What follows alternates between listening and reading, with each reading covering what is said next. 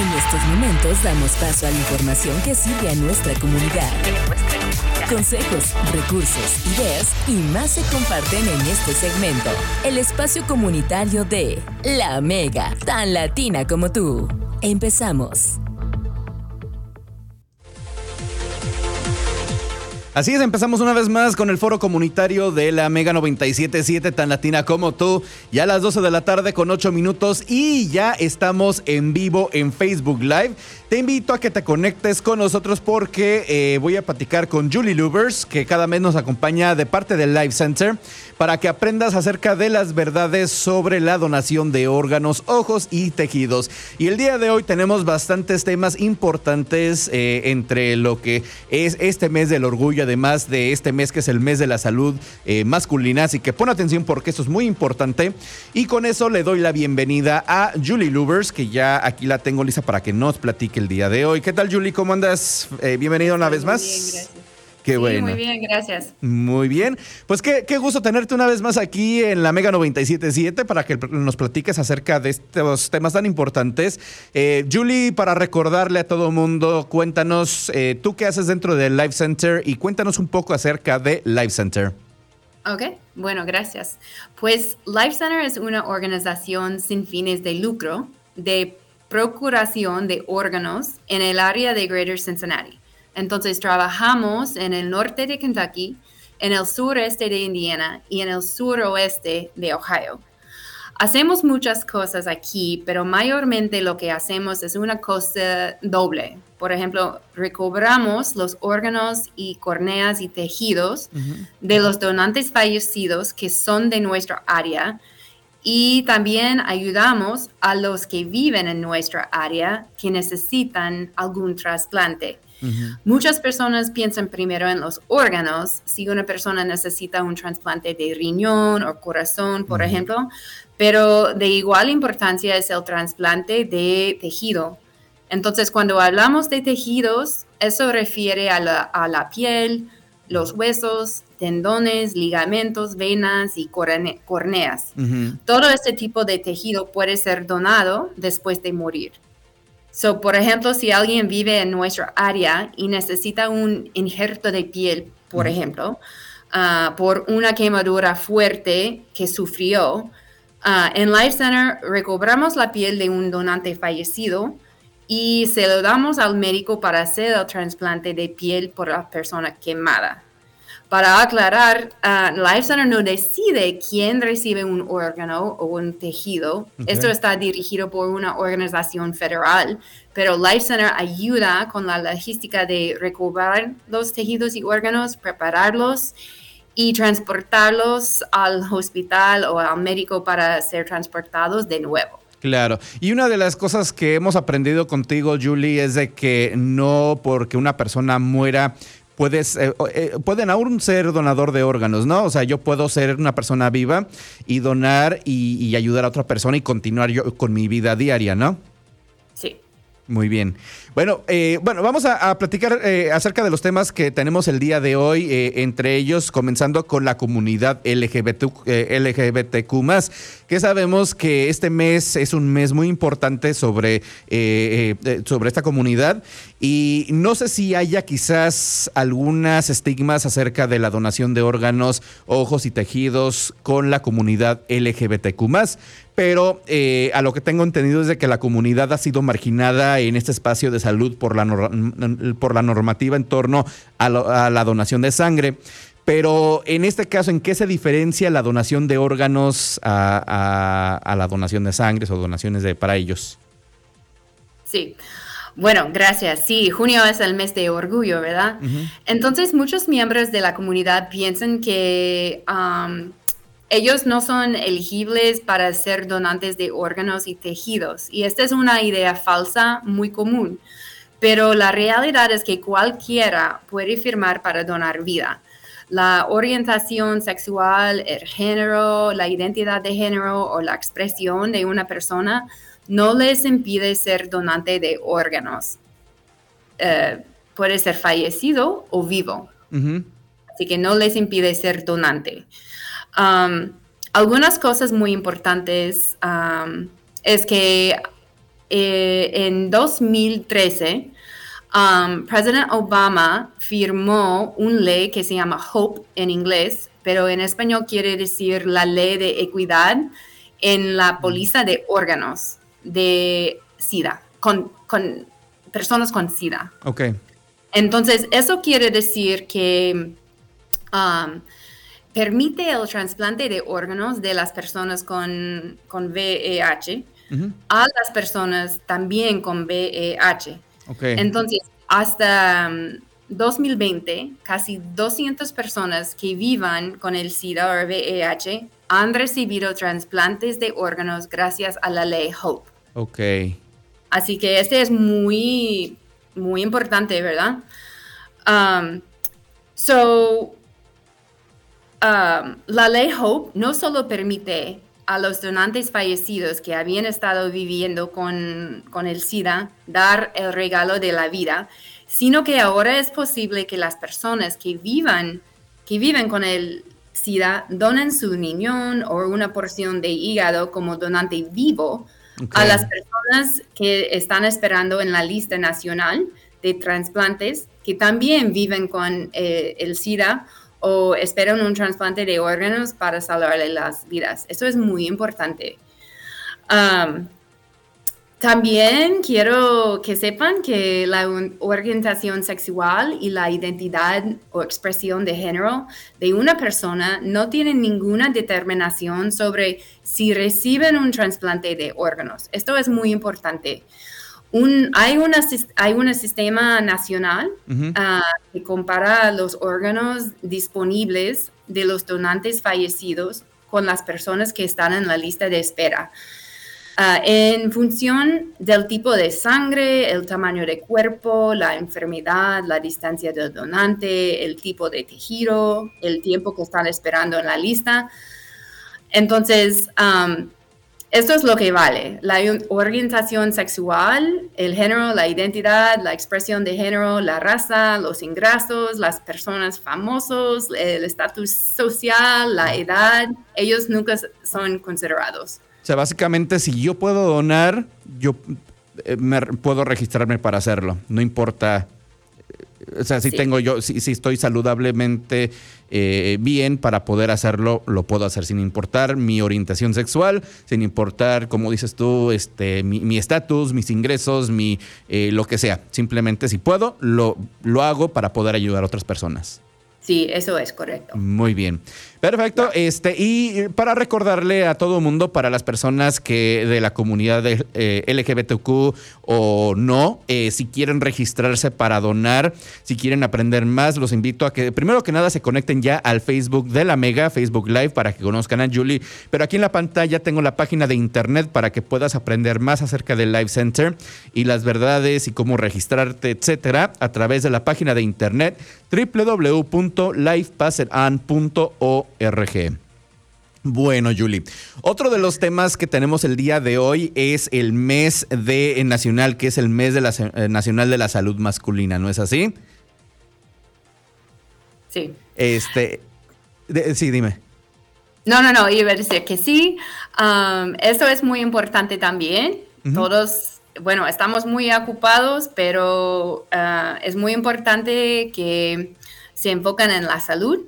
Entonces, los hombres deben mantenerse un peso saludable, no fumar, comer una dieta saludable, hacer ejercicios, todos sabemos eso. Es muy importante que los hombres cuiden de su salud, que vayan al médico para hacer pruebas cuando sea necesario. Y la enfermedad cardíaca es la principal causa de muerte en los hombres. Y la segunda es el derrame cerebral. Y la tercera es el ataque cardíaco. Así que también hay enfermedades comunes que afectan más a hombres que mujeres.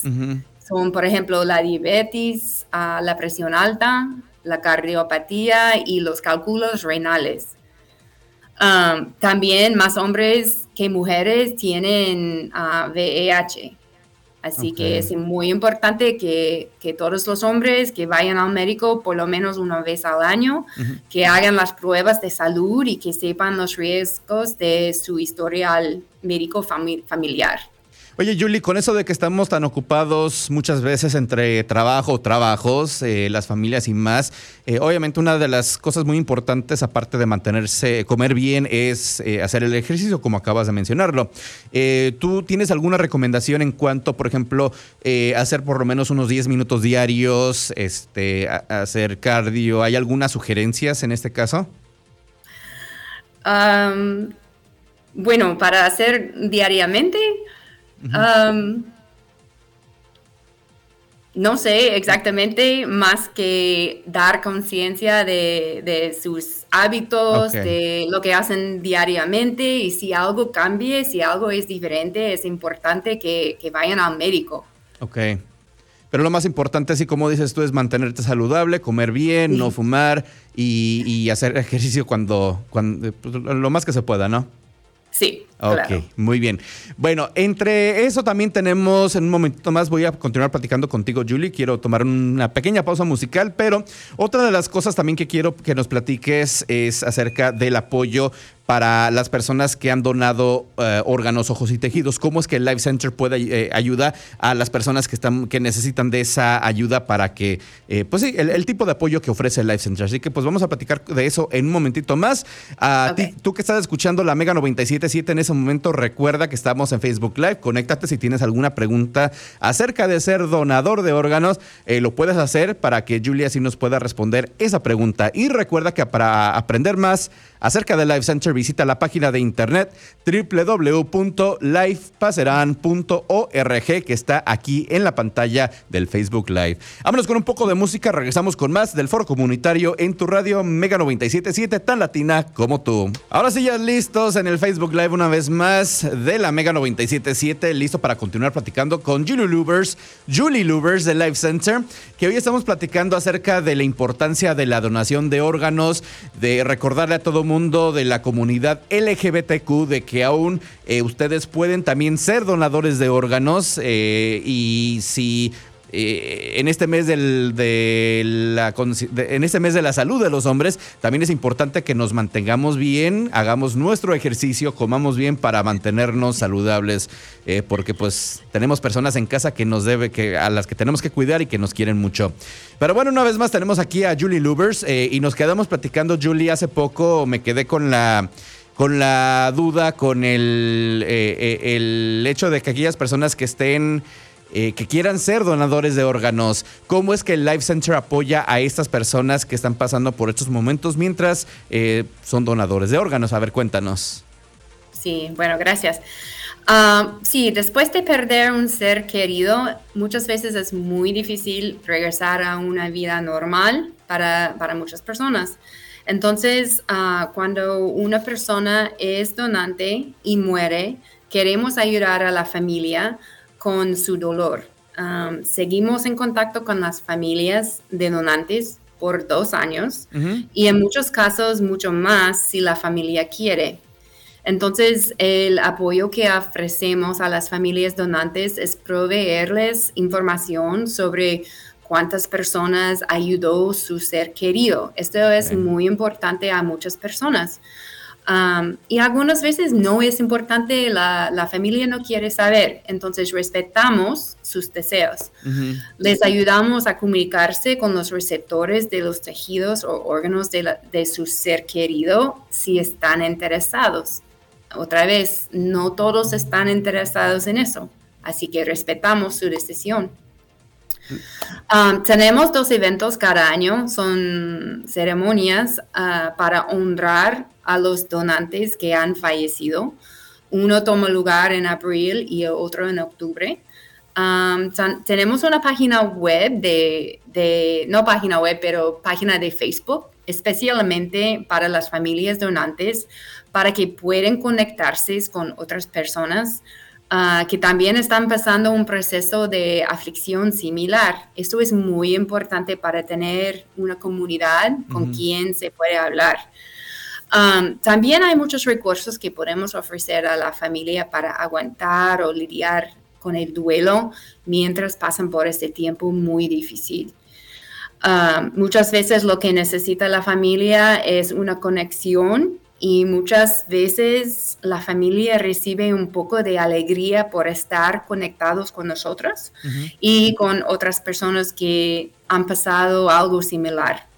Entonces, esto es como intentamos ayudar a las familias de los donantes que han pasado. Y estos eventos también que se llevan a cabo 2 veces al año, ¿cuándo es que se llevan a cabo aproximadamente? ¿En qué mes? Sería en octubre. En octubre, ok. En octubre, sí. Pero también vamos a tener un evento antes de octubre. Vamos a tener una feria de salud en agosto, el 27 de agosto. Va a ser en la estación de bomberos en Forest Park. Es un sábado desde las 11 de la mañana hasta las 2 de la tarde. Es gratis. Vamos a trabajar con We Thrive y el Departamento de Bomberos de Forest Park y la Children's Hospital, Center for Closing the Health Gap, Community Tissue. Vamos a trabajar con todos eso para hacer esta feria. Si la gente quiere venir, es gratis, va a ser comida. La gente puede comprobar su presión arterial, exámenes dentales, exámenes de la vista. Pueden aprender de la seguridad en bicicleta, seguridad contra incendios. Vamos a tener muchas cosas así. Es una feria de salud, es gratis. Entonces, es para celebrar el mes nacional de la conciencia de donantes de minorías en agosto. Okay. Y las personas que estén interesadas también en ser donadores de órganos, ¿también se pueden inscribir con ustedes o obtendrán información para inscribirse? Sí, se pueden inscribirse en nuestra página web, lifepassedon.org, o también pueden ir a donatelifeohio.org para registrarse. Claro, y también recordarle a todo el mundo de que cuando renuevan su licencia también lo pueden hacer ahí en los B&B, ¿correcto? Sí, correcto. Ok. Yes. Y nada más, pues para terminar entonces, Julie, una de las cosas que quiero recordarle a todo el mundo, algo que tocamos brevemente, es el hecho de que uno puede ser donante de órgano aún manteniéndose vivo, ¿no? O sea, el hecho de que yo esté yendo a trabajar, haga mis compras diarias, etcétera, etcétera, yo puedo donar órganos, ¿correcto? Sí, claro. ¿Qué tipo de órganos puedo donar como persona viva? Sí, como donante vivo, una persona puede donar un riñón, que es muy importante porque que en los Estados Unidos hay más de 90,000 personas esperando un riñón hoy en día, así que eso sería fenomenal si alguien quiere donar un riñón. También como donante vivo, una persona puede donar una parte de su hígado. Ok. Una parte de su hígado, perfecto. Y antes de ser donador de órgano, como persona viva, tengo que hacerme unos exámenes, ¿correcto? Para poder saber si es que puedo donar. Sí. Okay. Sí, un médico tiene que confirmar que está saludable para donar un órgano. Muy bien. Perfecto, Julie. Entonces, ya para terminar, tocamos el tema de la comunidad LGBTQ, tocamos el tema del Mes Nacional de la Salud de los Hombres y también tocamos el tema del apoyo hacia las personas que lo necesiten. ¿Hay algún otro punto que desees tocar antes de terminar? Creo que es todo, pero si tienen más información o quieren más información, pueden ir a nuestro website. Se puede poner en español para mirar todas las páginas y toda la información que tenemos. Y si quieren venir a la Feria de Salud el 27 de agosto, eso sería bueno también. Claro que sí. Bueno, te recuerdo la página de internet es www.lifepassedon.org. También puedes visitar donatelifeohio.org, ¿correcto? Donate Life Ohio. DonateLifeOhio.org para que aprendas más y así puedas ser donante de órganos. Es muy importante, recuerda que estarías ayudando a otra persona a salvarle la vida, así que pues no dejes pasar esa oportunidad y pues ahí tienes, aquí tienes el Facebook Live para que así conozcas a Julie y así ella pueda, para que puedas aprender más acerca de la donación de órganos, ojos y tejidos. Bueno, Julie, me dio mucho gusto tenerte una vez más aquí en el Foro Comunitario de la Mega y pues estaremos platicando en ese mes de julio, ojalá para continuar aprendiendo y concientizando la donación de órganos. Claro y con gusto. Claro que sí. Bueno, una vez más, la página de internet, visítala para que aprendas más, www.lifepasseran.org. Gracias, Julie. Bueno, muchas gracias.